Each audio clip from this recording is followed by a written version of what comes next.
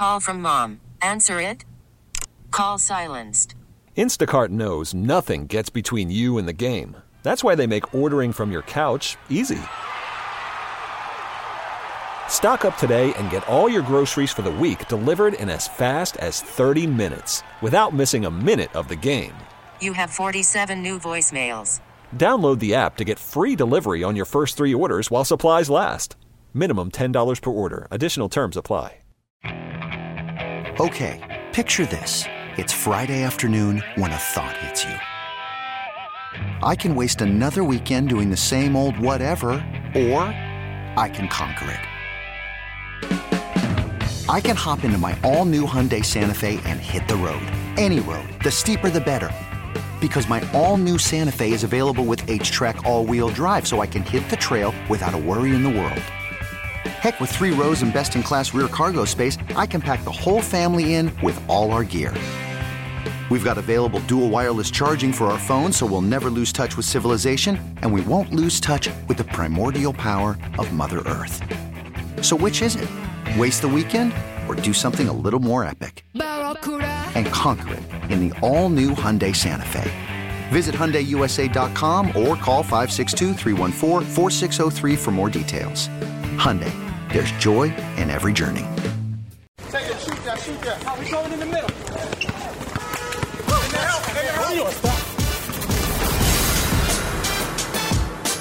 Welcome to City Game, your Brooklyn Nets podcast on WFAN and radio.com. Here's your host, Steve Lichtenstein.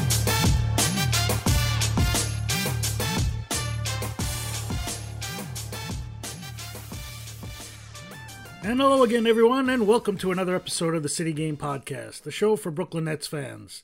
I'm Steve Lichtenstein of WFAN.com, and folks, Game 1 of the Eastern Conference quarterfinals went about as well as I expected. 134-110 Raptors win over the Nets. Brooklyn got down by as many as 33 points in the first half and showed their fight in the third quarter to cut the deficit to single digits. And of course, got blown out when Toronto got serious again in the fourth quarter. On this show, I'll be getting you insight on the game from one of the Nets' excellent beat reporters. Greg Logan of Newsday is on the show today. So hope you enjoy this episode on radio.com, Stitcher, or whatever platform you're using while the station continues to finish working out the technical difficulties with Apple Podcasts. And again, I thank you for your support with that. Now, on to Game 1. So, folks, when Timothy Luwawu-Cabarrot is your best player, this is the result you're going to get. And he clearly was Brooklyn's best player. You know, led the way with 26 points, shot it really efficiently, had some nice finishes off drives, only 1 turnover. Even played some decent defense. It's something I've been hammering him on all year, including just last week. I have to say, give him credit. He definitely showed up, no doubt about it. But unfortunately, the Nets needed Caris LeVert to be the best player on the floor. And though he posted some good stats, like his 15 assists, he really didn't come close. 5 for 14 shooting, 5 turnovers. More worrisome, looked to me like he tweaked something after taking a shot in the third quarter. He came back, but he just didn't look right. That quick first step disappeared. In the fourth quarter, when it should have been his time, he took 2 shots, missing a 3 and a 2. 2 costly turnovers as well. And Coach Jacques Vaughn finally got him out of there with the Nets down 17 with less than 4 minutes to go. Now, I haven't heard anything more about it since, thank you, Yes Network, making sure you got us to that Yankees pregame show for game number 22 or whatever, instead of finding airtime for a Nets postgame show. It's only the NBA playoffs.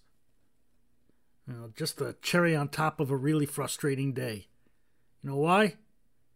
Now it's only 1 loss in a best-of-7 series, but when you dive into this game, Nets really didn't play all that poorly. Held their own on the boards, kept the turnover margin within reason, and lost the fast break point battle by only 3 points. All the things that Toronto typically feasts on when these two teams meet. This game really just came down to the fact that the Raptors made shots. 22 of 44 from 3. You give them space, whether it's Fred VanVleet, Kyle Lowry, OG Anunoby, or future Nets Serge Ibaka, and the ball has a pretty good chance of going through the hoop. Sometimes, they even make the tough ones too. VanVleet was just unconscious. And by the way, I was just kidding about that future net Ibaka comment, folks. Don't get all riled up. Meanwhile, on the other side of the floor, my ears are still ringing from Garrett Temple's bricks. Toronto's defense is just so darn good that you can't afford to miss your wide-open three-point looks. Temple missed 9 of them out of 10. Absolutely killed the Nets. Ball movement is fantastic, but in these games, what good is it if it doesn't translate into points? I don't know. I think Vaughn looked as scared of the moment as his players did in the opening 20 minutes. Why not sub out Temple after 3 misses instead of 5? Also, keeping Rodion's Caruth on the floor so he could pick up his 5th foul with 28 seconds left in the first half. And where was the zone defense? I heard from so many people over the weekend how the Raptors were like the worst half-court offense in the league when facing zones. Nets didn't even try it once. But, of course, Vaughn is going to be praised to the high heavens in the mainstream media because, the Nets did show some fight in coming back to make it interesting for a few minutes. And yes, that's admirable for this team and says a lot about their culture. And I do acknowledge that they did it while being severely undermanned. Toronto has like 7 of the best 10 players in the series, and like half the Nets roster belongs in the G League. But folks, there's no moral victory world, not even on Disney property. Maybe the Raptors put themselves in cruise control too early, who knows? What I do know is that when they needed to turn that switch back on, it really wasn't all that difficult. In like 3 minutes, their lead went from 9 to 15, and, with LeVert laboring, it was kind of over. I think my main point is that the Nets were just not ready for what everyone knew the Raptors would bring. In-your-chest defense with scoring at every position. Everything the Raptors did was faster than what the Nets experienced during those seeding games. Their defensive rotations, their transition game, etc. Brooklyn had to know that. And they didn't heed my advice from last week when I said these games can just as easily be lost in the first half as in the fourth quarter. I mean, how many times has a team come back from 33 points down to win in the playoffs? So that's kind of why I found it disappointing that the game wasn't really competitive. And look, I agree there were positive moments. I mentioned TLC at the top, but it was also nice to see Joe Harris shoot the ball well after that dreadful playoff performance last year versus the Sixers. He didn't seem rattled when Toronto top-locked him. He stayed patient, made good decisions with the ball, took what was given, still got his 19 points. And of course, there was that monster Jarrett Allen dunk over Ibaka in the fourth quarter. I think I mentioned last week that I like to see him go hard at the rim a lot more often, instead of throwing up those soft layups. That was a highlight reel play, but you know what? So was Toronto's ensuing possession when Lowry missed a 3 and Anunoby outworked 2 or 3 Nets, including Allen, come up with that rebound and finished it with an and one. I thought that was a huge swing play in the game, and of course it went against Brooklyn because Allen wasn't physically imposing his will. Par for the course, folks. If it sounds like I'm getting too upset, I just want to point out that I hate the Raptors, especially Lowry. Really good player, but I despise how he goes about his business. All the flopping and stuff. Everyone marvels at how many times this guy hits the floor, arms and legs flailing. Folks, many occasions it's an act, and the refs buy it. Incredible. My best tweet of the night may have been when Marc Gasol, the Toronto center, he was called for a foul after a roadie flop and complained to the refs about it. Gasol may have been correct in his interpretation of the play, but I found it to be hypocrisy at its finest. Anyway, on to Game 2. Let's get a day off before trying again on Wednesday afternoon. No primetime scheduling for this series, folks, not unless the Nets somehow find a way to extend things. And hopefully LeVert is okay. I'm going to ask Greg Logan about it in a minute. Vaughn did mention in the pregame that Jamal Crawford would miss a few more games with his hamstring injury. That's a bummer. Nets could really use his offensive creativity. But as for adjustments, there's not really many I'd make. I mean, I'd keep the same starting five, just with shorter leashes for Rhodey and Temple. Now, Toronto has small guards, which shouldn't expose guys like Tyler Johnson and Chris Chiozza as much as if they were facing, say, Philadelphia. But Jock, please, you got to go with the hot hand. Temple isn't LeVert. If he goes off, it's because it was a blessing, not a guarantee. Of course, Johnson and Chiozza didn't exactly distinguish themselves yesterday. Johnson somehow managed to post a minus 29 in 17 minutes. Tactically, I do think the Nets need to mix things up on defense. The only wrinkle I saw was that sometimes they went out of their way to make sure Allen could stay in the paint if Gasol or Ibaka set a high screen. They'd switch someone like Harris onto them if they would pop out to the three-point line. Maybe try different zones. Junk it up. You're not going to beat this team man on man. Unless, they get drunk on overconfidence. That doesn't seem to be part of their championship DNA, though. So let's bring on Greg Logan of Newsday. He's a City Game podcast regular. And I'm so grateful he bailed me out last night after filing his stories for Newsday. Here's my interview with Greg. I'm thrilled to be joined once again by City Game podcast regular Greg Logan of Newsday. Greg, thank you so much for giving me time after that wipeout in Game 1 with the Nets and the Raptors. We did not get any post-game coverage on the Yes Network because, they had to get to Yankees pregame show for, Game 22. So what could you tell us was the takeaway from, who you've talked to in the postgame? Well, definitely the Nets were impressed by the defense that Toronto played against them. Karis LeVert talked extensively about how they had a trapping scheme that sent multiple defenders at him in every possible place where he gets a shot. In his ISOs, on his ball screens, at the top of the key. They were trying to take everything away from him that they could. And then they also attacked Joe Harris. They started out with Kyle Lowry on him, but they also sent multiple defenders toward him. So it took a while for him to get going from three-point range, but he finally did after the game was a little bit out of control.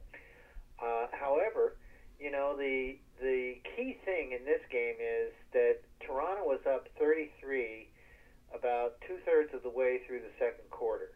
And it had all the ear makings of just an embarrassing, phenomenal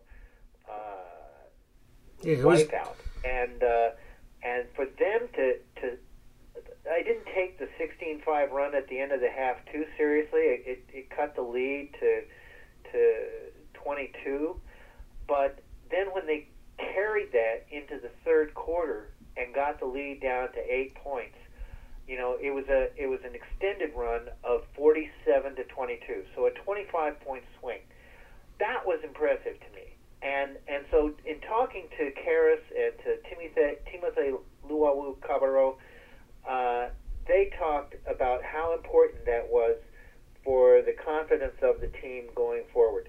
Jacques Vaughn said he thought it was triggered by improved transition defense in the second quarter, but also at the offensive end, it was just that the Nets realized they had to really keep making the extra pass. Because, like LeVert said, you would get an open shot at the start of each sequence, and that's the shot they wanted you to take. And so what you had to do was keep moving the ball, moving your feet, and keep going until you could get the shot you really wanted. And so that was a very impressive comeback. Now, in the fourth quarter, they were still within 9, and then Fred VanVleet just went off again, and he hit a couple of threes. OG Anunoby hit a three and made a three-point play, and next thing you know, it's a 15-7 run, and the lead is back to 17. Well, they were dead at that point because they had given it their all to get to that point. So you can look at the end; it was a 24-point loss, That doesn't look good, but a lot of that came, against at the tail end of the game. But just the fact they got it from 33 down to 8 was very encouraging. And so TLC, he was a little over enthusiastic, but he said that the talk after the game was that he felt that they had found the recipe for how to attack this Toronto defense, and that they just have to attack it that way from the start because they can't afford to get down the way they did. And LeVert also, the other thing I would say is that he said that their defense just wasn't any good in the first quarter, and that it was to the point of where Toronto's shots were almost like freebies. He called them practice warm-ups. So I think you'll see a more focused Nets team in Game 2. They have a taste of it now, and I think they will be better prepared for what to expect. Well, I have another theory why that fourth quarter went the way it did, and I know you told me before that no one really asked about LeVert, but I wanted to ask if you noticed that he came down funny on a shot in the late third quarter, about a minute to go, and that was the play where Van Vliet just took off and went coast to coast, and the Nets called timeout, and LeVert took a seat.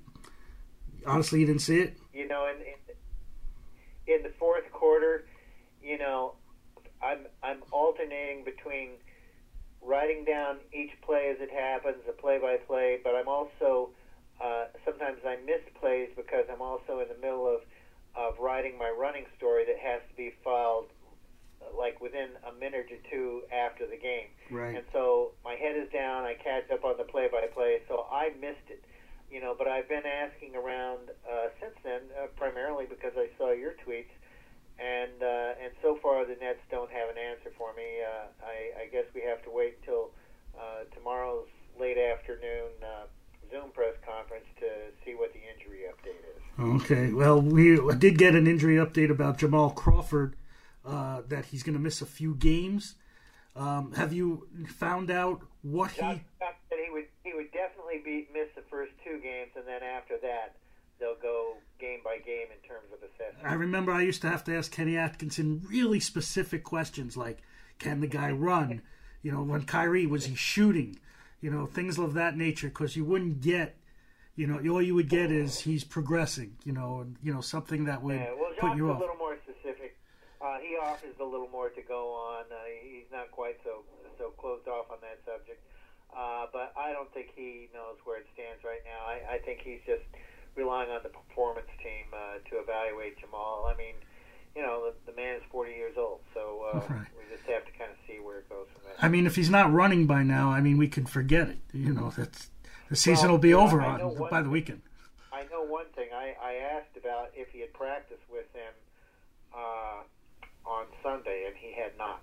So that tends to make me think it'll be later rather than sooner. Okay, well, just moving on, a couple of things that Jock did, or rather did not do. He let Garrett Temple miss 5 3-pointers, wide open 3-pointers, and he kept them in. And he also kept Rhodey in with 4 fouls. I don't know if you've seen a lot, you've covered a lot more games. Not because you're that much older than me, but you've been in the business longer than me. Have you ever seen a player get 5 fouls in the first half? That might be the first time I've seen a player get 5 fouls in the first half. When Rhodey picked up that 5th, I wasn't really thinking about it at the time, but when they said that was his 5th foul, I was going, what the heck was Jacques thinking to leave him on the floor at that time? I mean, I know he likes his activity, he likes his length, and they're trying to get back in the game, so he took a shot. But I've never seen a guy pick up 5 fouls like that. But then the upside to that is that TLC started the third quarter, and that's when they made their big run. So, it all kind of worked out. But no, I've never seen a guy get 5 fouls in the first half like that before. Well, it's just one game, I know, but do you think we'll see something different for Game 2? I'm going to throw out some things. Do you think TLC starts? Do you think Garrett Temple has a shorter leash? Do you think they'll play more some zone defense? I think that I think Rhodey will still start because Jock is the kind of guy he's kind of settled on this one rotation, and I think he likes TLC off the bench.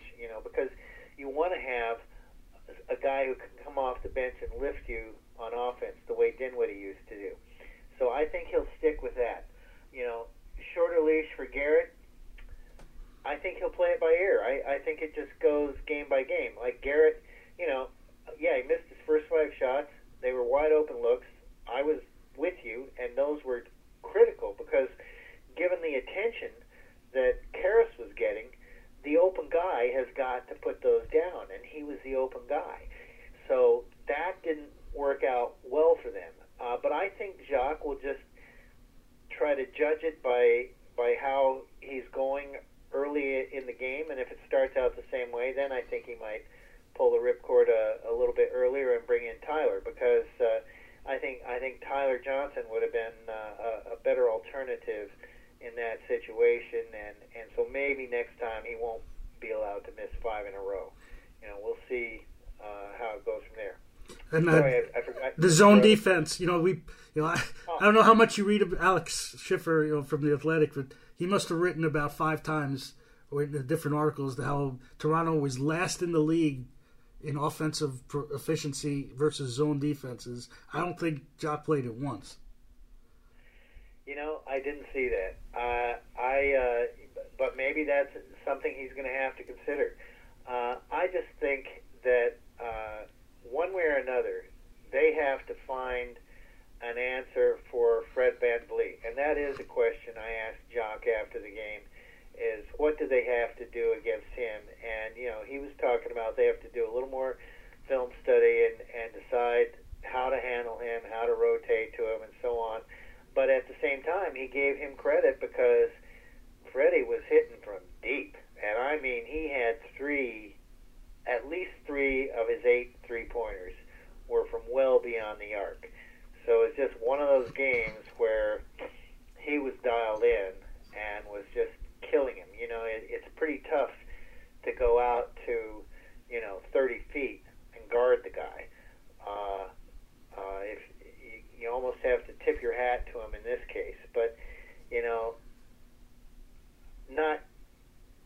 I might be the only one who did this, but I voted for Fred VanVleet as my most improved player of the year in the NBA awards. I wouldn't say. I saw some of your awards, your award choices. I wasn't thinking of Doncic because I was thinking of him as like a first-team All-Star, so I don't think of guys like that for the most improved. But Fred VanVleet has started he was a 6th man in the past. He started every game this year, and his numbers are way, way up to the highest of his career by far.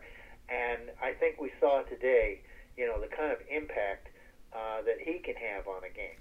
As good as Kyle Lowry is in his all-around game with his defense and everything, Fred VanVleet took over that game today. Yes, I agree. And I saw your picks, and I saw the heat you were getting for some of them. I have one question, because I'm not a big Jacques Vaughn fan, but I agree that he did a really, really good job, in a tough situation in the bubble. And I couldn't believe that Terry Stotts beat him out. I mean, Vaughn outcoached him by a ton in a game that Portland had to have and the Nets couldn't care less about. So I like Terry Stotts as a coach a lot. I think he's an outstanding coach, but the horsepower that Vaughn had compared with what Stotts had when he gets Nurkic back in the lineup was ridiculous. And roll out the ball for Damian Lillard to average 40 a game. Exactly. So Jacques deserved to at least be second. I mean, Monty Williams, he went 8-0. And that was with a team that lost a tiebreaker for the play. So all credit to Monty, no doubt about that. But Jacques was dealing with more adverse circumstances than any coach in the bubble, considering all the players the Nets have lost. And I'm just extremely impressed with the job he has done, and most particularly the level of communication and comfort that the players seem to have with him. Now, we don't know how the two biggest players feel about him, right. But the players who are in Orlando love him to death. Well, that's an incredible update for you, Greg Logan of Newsday. Thank you so much for giving me your time tonight. One of these days, we'll gather at Barclays Center again, hopefully next season. But I pray to God that happens. Keep doing your yeoman's-like work for Newsday. Keep doing your yeoman's-like work for Newsday, and I'll talk to you soon. Again, thank you very much to Greg Logan of Newsday. Great spot as always. I do want to point out that Greg did text me afterwards, and he told me that the Nets PR staff had no knowledge of any injury to LeVert. Great news if true, so let's keep our fingers crossed. So before I sign off, I did want to talk about the latest developments going on with the Nets coaching situation. Obviously, Vaughn's performance going forward could play a factor, but if you read that story in the LA Times, you know that Nets ownership is looking at bigger fish to reel in. I don't know how clued in on this stuff this writer is, or if the story is nothing more than clickbait, but to me, it's certainly believable that Kevin Durant and Kyrie Irving are going to have a say as to who's coaching this team in 2020-21. The writer also threw cold water on the Greg Popovich to Brooklyn speculation, which I've discussed in prior podcasts. Said that Joseph Tsai wants to make a run at him, but, it'll ultimately be fruitless. Now, with regard to my favorite candidate, and that's Clippers assistant Tyronn Lue, things got dicier for Brooklyn when the Pelicans fired Alvin Gentry this week. Remember, Lue and Pelicans president David Griffin have a history together, and that history included an NBA title in Cleveland. And there's nothing out there to suggest that the relationship soured when Lue departed a sinking ship. So would Lue be better off waiting this out to see which job gets him the best offer? I mean, to me, he'll be the best candidate on the market, unless, the likely event that Pop gives word that he's ready to leave San Antonio.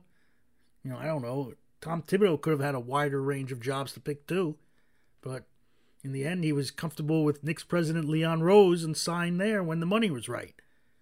You don't think Thibodeau would have been considered for the Philly job when Brett Brown is inevitably shown the door after he's bounced in the first round?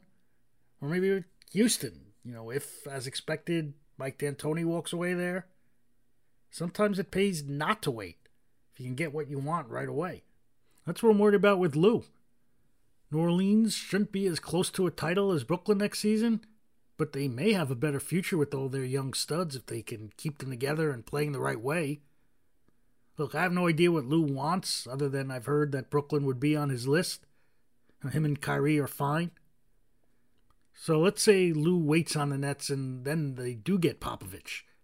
Now Lue's dealing with fewer options to play off each other in negotiations. They have to take less money or get saddled with assistants he doesn't want. That happens all the time. Happened to Thibodeau. Or did you really think he wanted to have a guy who's never coached in the NBA become the highest paid assistant in the league? Look, Kenny Payne may get the work done. The Kentucky players do hold him in high regard. But him getting that job, that was pure management politics.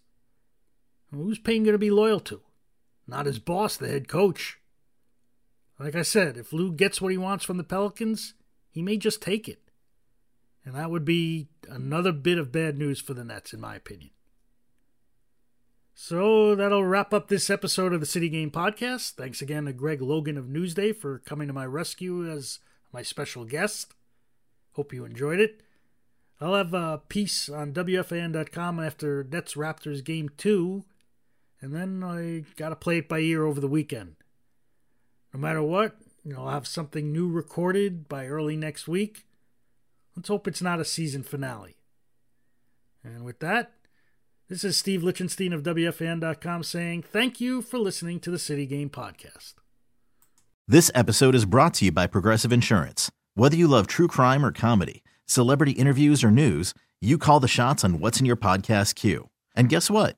Now you can call them on your auto insurance too with the Name Your Price tool from Progressive. It works just the way it sounds. You tell Progressive how much you want to pay for car insurance, and they'll show you coverage options that fit your budget. Get your quote today at Progressive.com to join the over 28 million drivers who trust Progressive. Progressive Casualty Insurance Company and Affiliates. Price and coverage match limited by state law.